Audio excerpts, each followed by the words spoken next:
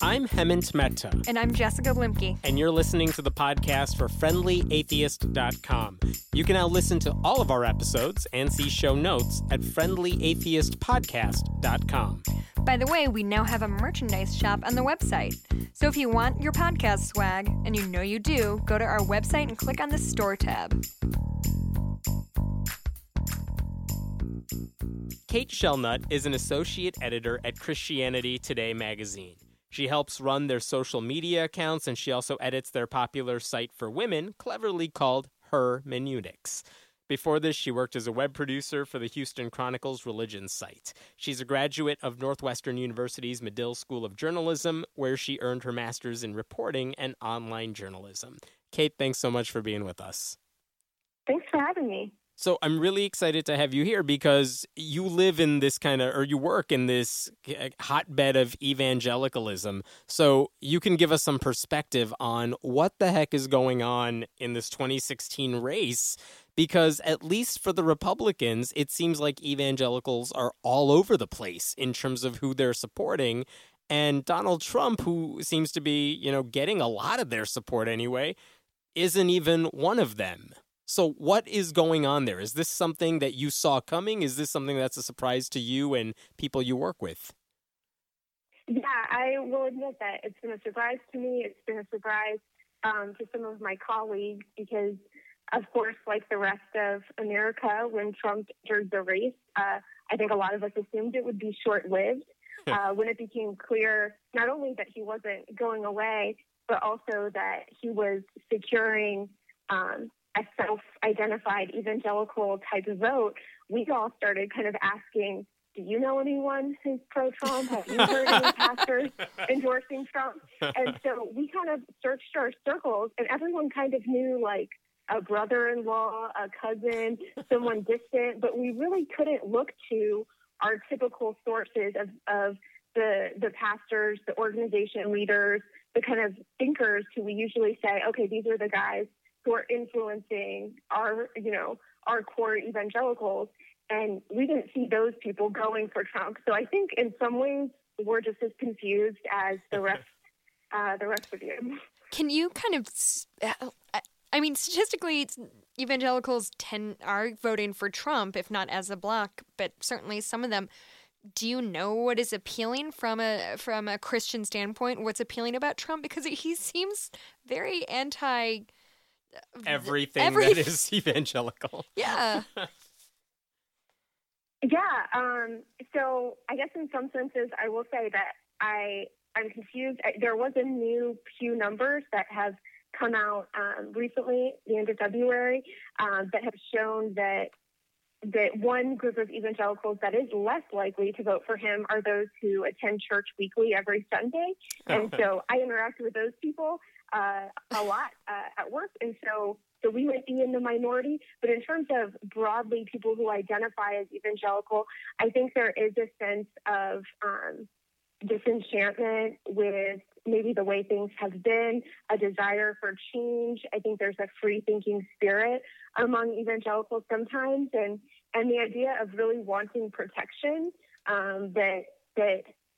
Maybe that's something that both the motorcycle gangs and the college frat boys and some church folks all share, is this idea that we want a leader who posits and positions himself as very strong and has a sense of protection. And then this other idea of not being politically correct, that for some evangelicals, they feel like, we've had to kind of hide or downplay our views in some ways. And here's a guy who seems to be saying, no, you can be as Christian as you want to be. You can be as outspoken as you want to be. And maybe there's a resonance there. Gotcha. Let me change subjects a little bit. Like, I know Christianity Today, obviously an evangelical publication. The people in charge hold evangelical beliefs. So a couple questions. One is, what are the contentious issues that you have to deal with as an editor, your staff has to deal with? And also, like, how does the magazine deal with big issues? And I guess when I'm going with that, I don't know if homosexuality, all the marriage equality stuff is as big of an issue now as it used to be. But what goes on behind the scenes when you're thinking about running a certain article that might, upset a lot of readers? What's going on behind the scenes? And I will connect it. I'll start off by talking about politics as being one of those issues as a magazine, as a nonprofit, as a journalist enterprise. We don't endorse or decry candidates.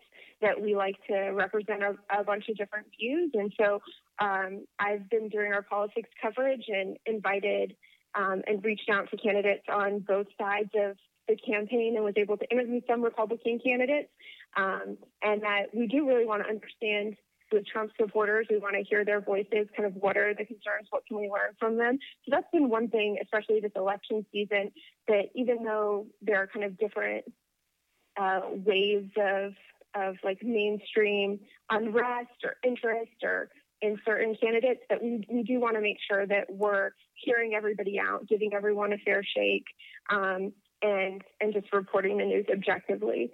As far as some of these other issues kind of on their own, a lot of times when we see disagreements among Christians, that we like to emphasize that there's a core principle that we agree on, that we're both coming at it from the same biblical motivation or moral cause, but really it's just a strategy that's different.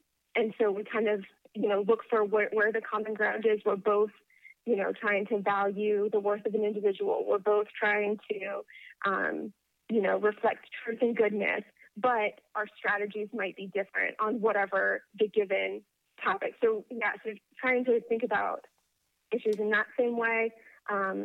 You'll also hear church organizations refer to kind of open-handed and closed-handed issues.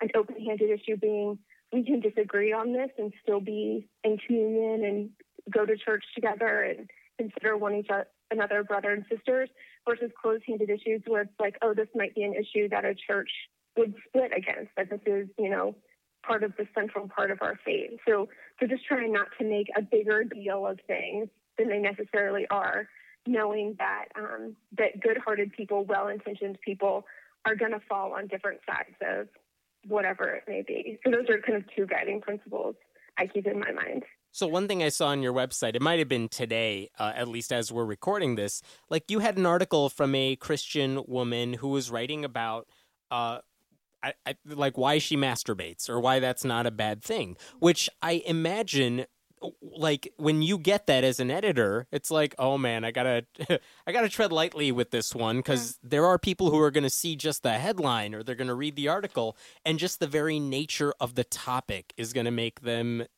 not like the magazine anymore or something like that. Like, what is your role in all of that? How do you handle that? Yeah, and you mentioned that I oversee our Site by Women, which is where that article appeared. And so I do feel like when we have women's voices on the site, we talk a lot about sexuality, about women's roles, and there are places where we might push the boundary a little bit. And so it's exciting for me to be involved in that. We're actually doing a weekly series this year on sex and sexuality. In that case, masturbation is one of those topics that I think people just appreciate that it's being brought up. And that if someone is connecting back to biblical principles, trying to parse out what's happening, then it's okay to confess, this is an area that I do masturbate, and I've had struggles through this as a single woman who is trying to be celibate. But I think people just like a space to talk about that. We talked about the female sex drive. We're going to be talking about sex outside of marriage, sexy photography. We've done a bunch of stuff. And I think actually, sex sells even among evangelicals. People still click.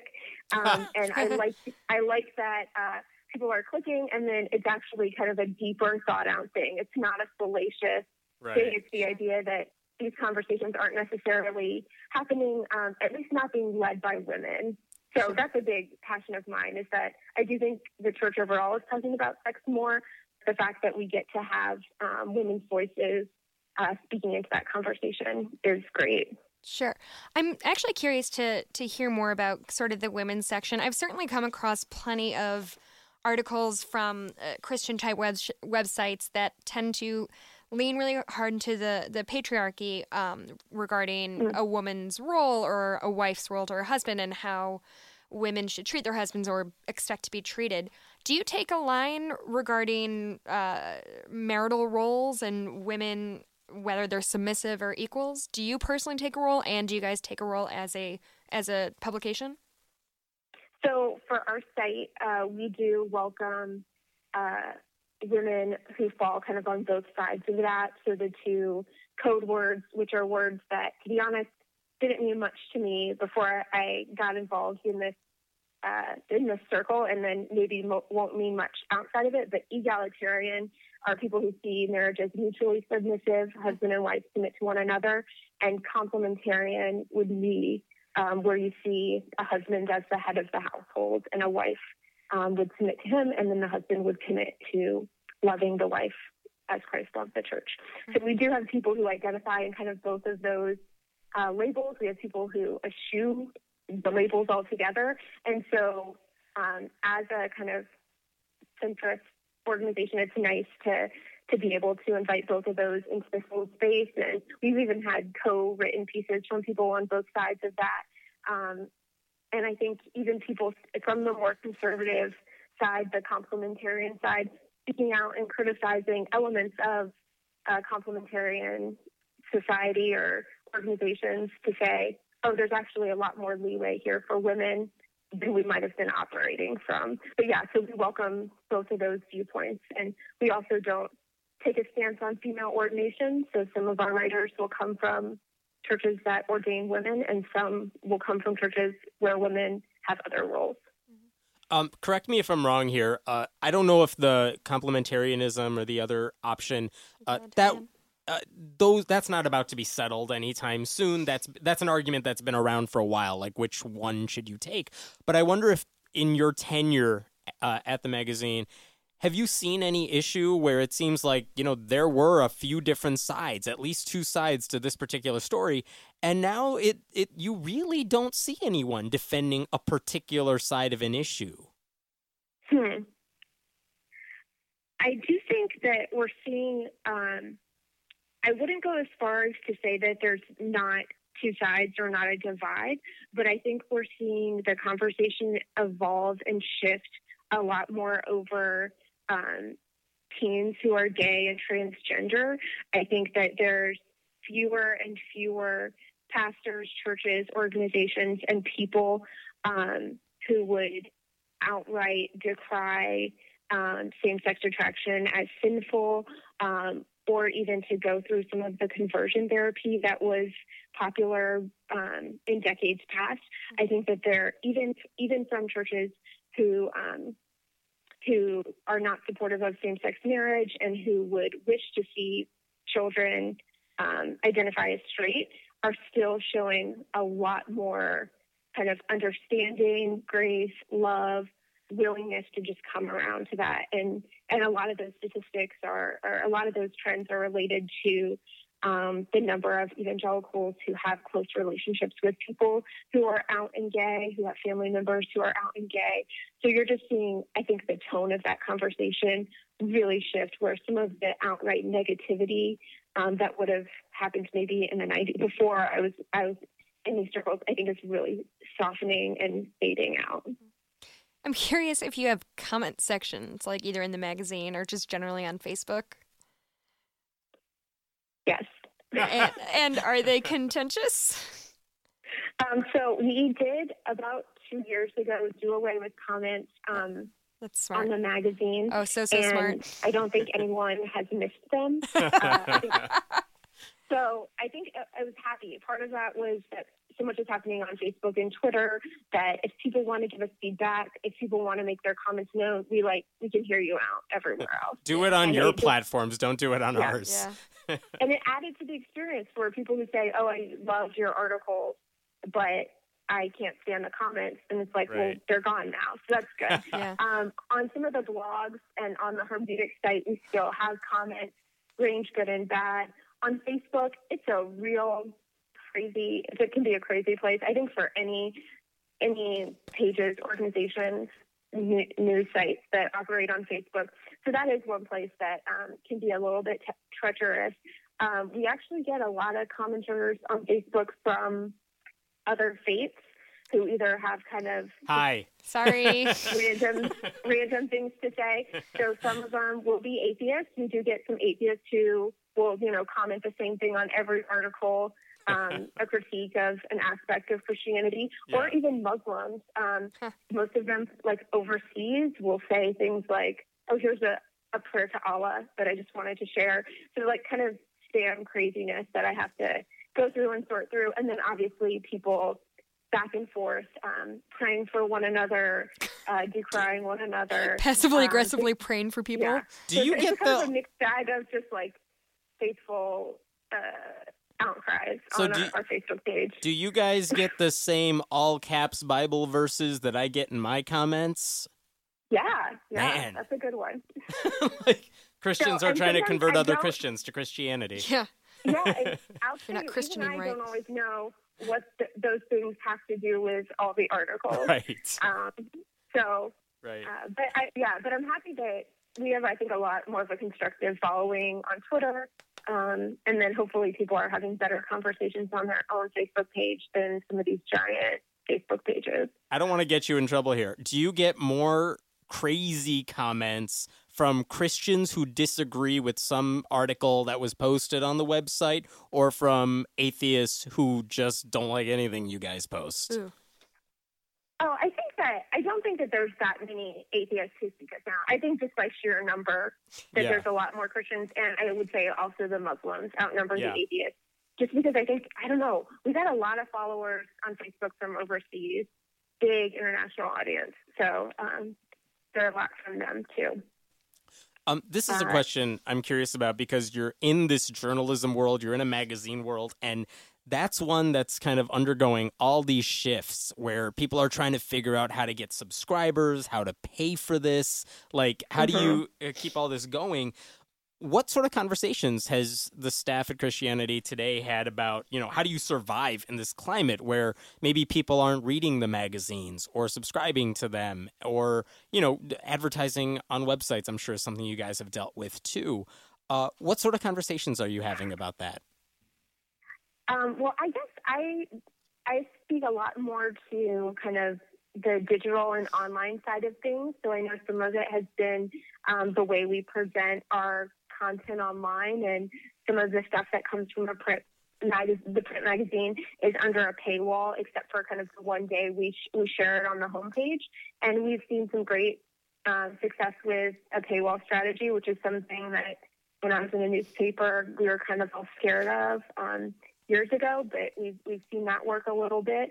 And we also just talk about the nature of our content, kind of what kinds of stories are people interested in, and we get the resource of the internet in terms of being able to track trends in popularity. And I think we can see get to know our readership in a broader way better, rather than just maybe the people around our office or close to us. We can kind of see on a mega scale what evangelicals are talking about, and trying to market to them and hit into some of those things in a more in-depth fashion. Another thing has been the idea that a magazine deliberately has a different tone than most of what people read on the blogosphere, on the day-to-day news, that actually that distinctness, I think, has turned into an advantage, just as people have kind of returned to loving long reads and just anything that kind of takes a step back from the hot takes and the reaction to the reaction to the reaction. So the fact that we have these resources to do international reporting, like we just sent a reporter to Greece and to Iraq, and the fact that, we have someone who was there who wrote thousands and thousands of words, who talked to all of these people. And when you kind of compare that to the 200 paragraph story or the short blog post or the quick aggregation, that it becomes clear, like, oh, this is actually like a special thing on top of that. So just actually resisting getting into the rhythm of being as reactionary as the internet can be, and reminding ourselves what our biggest asset is that we can offer. And that is, long, in-depth, and also just thoughtful. Like we have the advantage of time.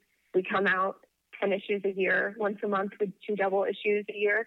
And so we can take a week or two to process information and present it in a different way that I think is really helpful and refreshing. When you hear comments from atheist readers and things like that, and just generally understanding the climate, what is there anything in particular that you wish atheists as a group understood about Christians as a group that we seem to be fundamentally misunderstanding? I will say that I am always happy because we do cover a lot of pop culture, we cover a lot of news, that it's not unusual for someone to retweet us. And like I said, I'm behind our social media accounts and say, I'm an atheist, I'm not a Christian, or I don't believe in God, but here's a good point.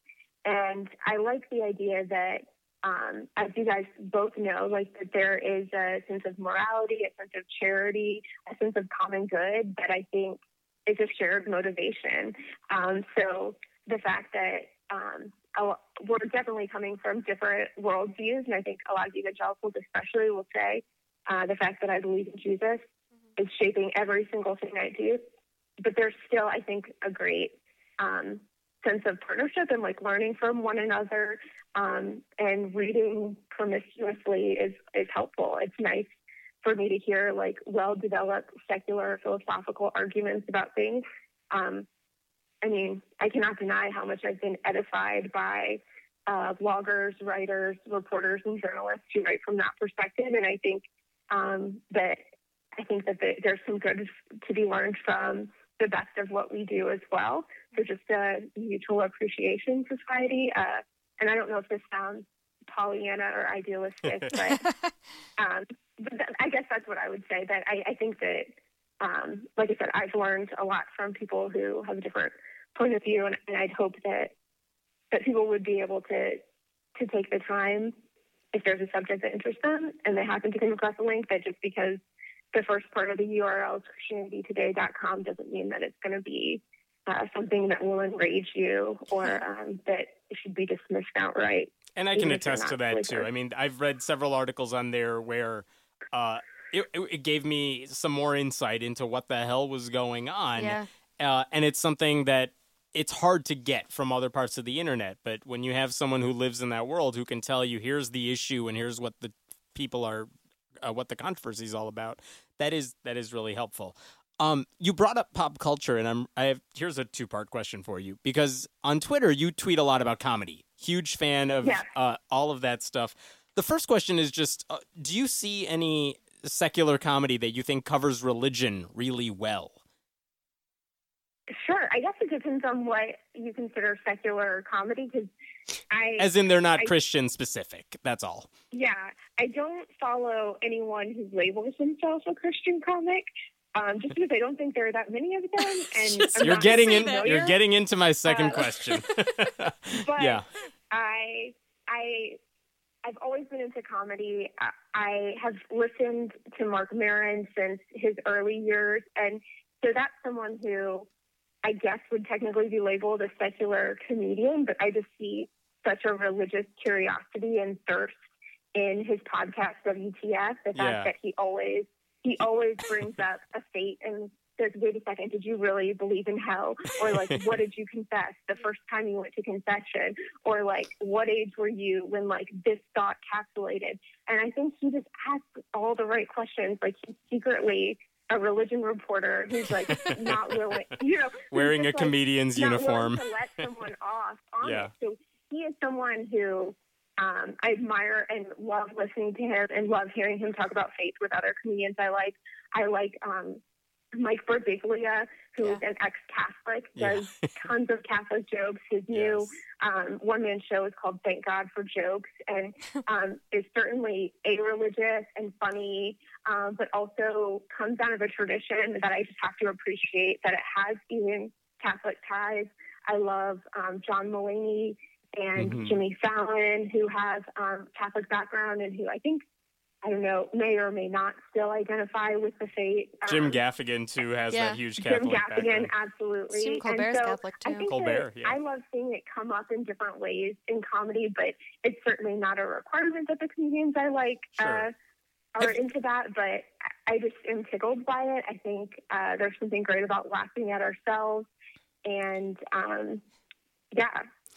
I do want to go back to that other question, but have you had a chance to talk to Mark Maron or Mike Birbiglia about any of their, faith backgrounds and how they talk about it? Because you would probably have access to them if you wanted to. Yeah, I've tried. So I don't know if this is like a bad confession of my failure in public. So I've met Mark Maron a couple of times and have tried to, through his publicist and stuff, get interviews with him. He's like on my dream interview list, him and Stephen Colbert. Yeah. So maybe one day, but it is something that I've done. I did do a piece about, like a reflection about Jimmy Fallon's comedy and the idea of like light versus dark comedy. I think that I have some more in me to say about religion and comedy themes. And if Christianity Today had a Kate section, we would definitely be on the comedy beat a lot more. Sure. We are. So let me get back to that other question, which is every time, and you said this yourself, like when you hear like a Christian comedian, quote unquote, why is that not funny to me? And I know I'm not the target audience here, but it seems like when they have Christian comedian stand-ups, they don't necessarily have mainstream success. When you see Christian movies, again, quote unquote, they're not all God is Dead. They don't all get that mainstream kind of crossover. What is it about that thing? Is it just, look, you're preaching to a very niche audience, as big as it might be, and it has no play beyond that? Or is it something about the message that just doesn't resonate beyond the Christian world? I don't know. Yeah, I have a couple of theories about this. So one of them is just kind of the kinds of jobs that I think evangelicals are encouraged to pursue when they demonstrate different talents. I think that there are a ton of people I have known in evangelical churches who are very funny, clever, quick-witted, thoughtful, and I have seen so many of them join the pastorate, usually as like youth pastors. Like if you're funny, they're like, oh, you should just like work with the kids. And then eventually they become like a preacher telling jokes in a sermon, which has become kind of a trope itself. Yeah. I don't think a lot of times when kids are funny growing up in the church that their parents say, oh, well, you should be on Saturday Night Live. I mean, maybe more so now, but I just don't know that that's necessarily the instinct, maybe because there's kind of a holdover hesitancy over Hollywood being secular, maybe just because they channel their gifts and talents into the church body itself. So they're Christians first and stand-up second, maybe? That's really insightful. Yeah, I've never thought of it that way. Not you. Entertainment a priority when you're a Christian. Yeah. This is just a theory I have. Sure. And certainly there's exceptions. The other hand is that I think that in creative fields, it's great when like nothing's off limits and people can be real open about stuff. And I think at least historically in the church, there hasn't always been either a personal comfortability with doing that, or maybe even the pressure of, okay, if I did open up on this sad thing, because we all know that like comedy is what pain plus time, would this reflect well on who I am, on my faith? Is this an appropriate thing to be discussing about? Right? Well, that's like a fair point. Like I can't imagine like a Louis C.K. monologue coming out of, a Christian comedian or something like that. The closest thing that I can think of to a Christian comedian would be someone like Brian Regan, if you know that name. And I think it's almost just by coincidence that he gets booked all the time in Utah, he says, because he happens to be clean and kind of a family guy. Yeah. But he's someone who, none of his work is explicitly Christian, but he keeps it PG, I think, more than anyone that I listen to regularly. But yeah, so there is this thing that there's a darkness and a pain that's part of the comedy story. And of course, there's also, sex and cussing can Right. do things, but I don't know that that's a requirement as much. So I mean, there's it got would to be be a cool to niche. see. If Yeah. there was a good comedian, Yeah. I mean, there's got to be a way to talk about, sex, drugs, whatever, within a Christian context that, Dane Cook is Christian. You guys can have him. Isn't he I mean, Christian? he talks about, he's like a Catholic as well. Yeah. But there's got to be a way for someone to be able to talk about sex in a way that isn't, not family friendly, that could generate laughs. I just haven't heard it. And believe me, I would totally listen to it if I could find someone who's really good. Yeah, and like I said, I just don't know. I wonder if just the ambition isn't there. That if you did have that talent or skill, would your goal be to have mainstream fame? But yeah, I've heard a lot of speakers who I think are funny comedians, and then there are guys I think on Twitter and in the blogosphere who have kind of like carved out that niche. Someone like John Acuff, who's a Christian author, and did the Stuff Christians Like Right. blog and meme. He's really funny and quick-witted in person. Sammy Rhodes is a friend of his, another guy in that sphere. And then there are some women bloggers. This woman, Jen Hatmaker, is a Christian speaker, a mommy blogger type, and is laugh out loud funny. You know So there's what's a lot of sad? people who are doing stuff. I think a bunch of our listeners have no idea who you're talking about, and I know who you're talking about because I follow this stuff, and it's weird to me that I follow this stuff. So you just take my word for it that those three people are Christian bloggers and authors of levels of fame, of various levels of Right. fame. That's pretty much all you need to know. Like lifestyle bloggers and authors of kind of inspirational type of books. So I'm thinking yeah, about there are funny people out there. I'm thinking about now this whole religion and comedy thing because I think you're absolutely right, Kate, and it made me think of like kind of the extreme of it.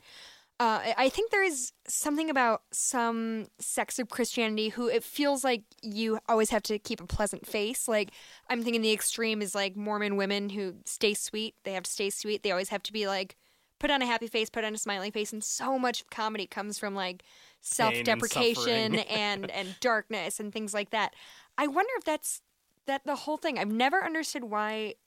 I have seen a couple like Christian comedians no, in person live because I go to church 'Cause events you have- too. Because why not? But that's the thing. The stories they tell are the happy stories, or at least they have a happy ending if they didn't Right. start out that way. And a lot of the comedians that I tend to find funny don't end stories. Yeah, with I go a to very a happy ending. lot of open mics, and it's a lot of like 25-year-old broke white guys just Right. like complaining about their lives, Right. which is fair. Interesting. And then, but I've thought about it. I mean, on the other hand, if you're not someone who believes that that for your faith to be true or for God to be real, that you have to be, hashtag blessed, that like that suffering does happen, pain is real, and none of those things deny the reality of God, which I think a lot There's of nothing. evangelicals are becoming There's nothing more stopping open them from talking about it. Yeah. about that. And so, on the other hand, if we see laughter, right, as like a letdown of your defenses, like I don't have to pretend anymore. We are comfortable, like biologically, I think evolutionarily, that's how laughter came about, is that you are not a threat to me, and I am not a threat to you, so we can laugh together. Mm-hmm. It's a position of vulnerability. So I do think that, for me at least, there's something deeply related to my faith, that if I know that my future is secure, that my destiny is secure in Christ, that I know that I'm affirmed by God already, then like I don't have to put up airs for anything. I can be laughing all the time. I can be completely vulnerable and open. So I think that there is something in here that should be feeding into the comedy world. I don't know why it's not necessarily already, but I think that we certainly have the freedom to be in that space. When you and find I'd that love to see comedian, more. please write about it. Yeah. I have one last question for you, which is, I've read some of the interviews you guys have had, that you personally have had with, like, Fiorina and Ben Carson, and when you go into interviews on Christianity Today with them, you guys really go into depth about their faith and what they believe, and it goes so much beyond the little sound bites they give at the debates. And I wonder, that's one example, but what sort of things can a Christian publication or any niche publication like that bring to the table that, say, the New York Times or CNN could not do? What do you guys bring to the table that they can't? Specifically for the political candidates? Or any subject, really.